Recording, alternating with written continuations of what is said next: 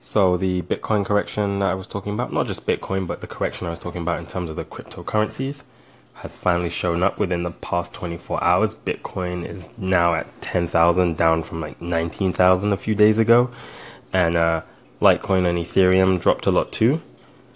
I think if you were going to get involved in any of them, now would be the time to do it, because I feel as though in the next, maybe within the next week, but definitely once the new year starts, I think that prices are going to shoot back up again, and it's going to be a lot harder to get back in.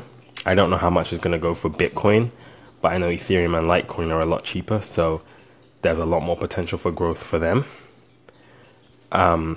So I'm just going to watch that, and I'll let you guys know as things continue to progress or change. I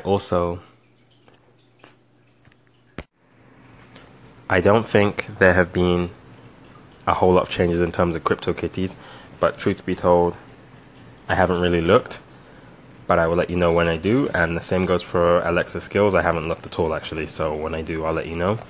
And I hope you guys have a Merry Christmas, and you guys will obviously hear from me soon.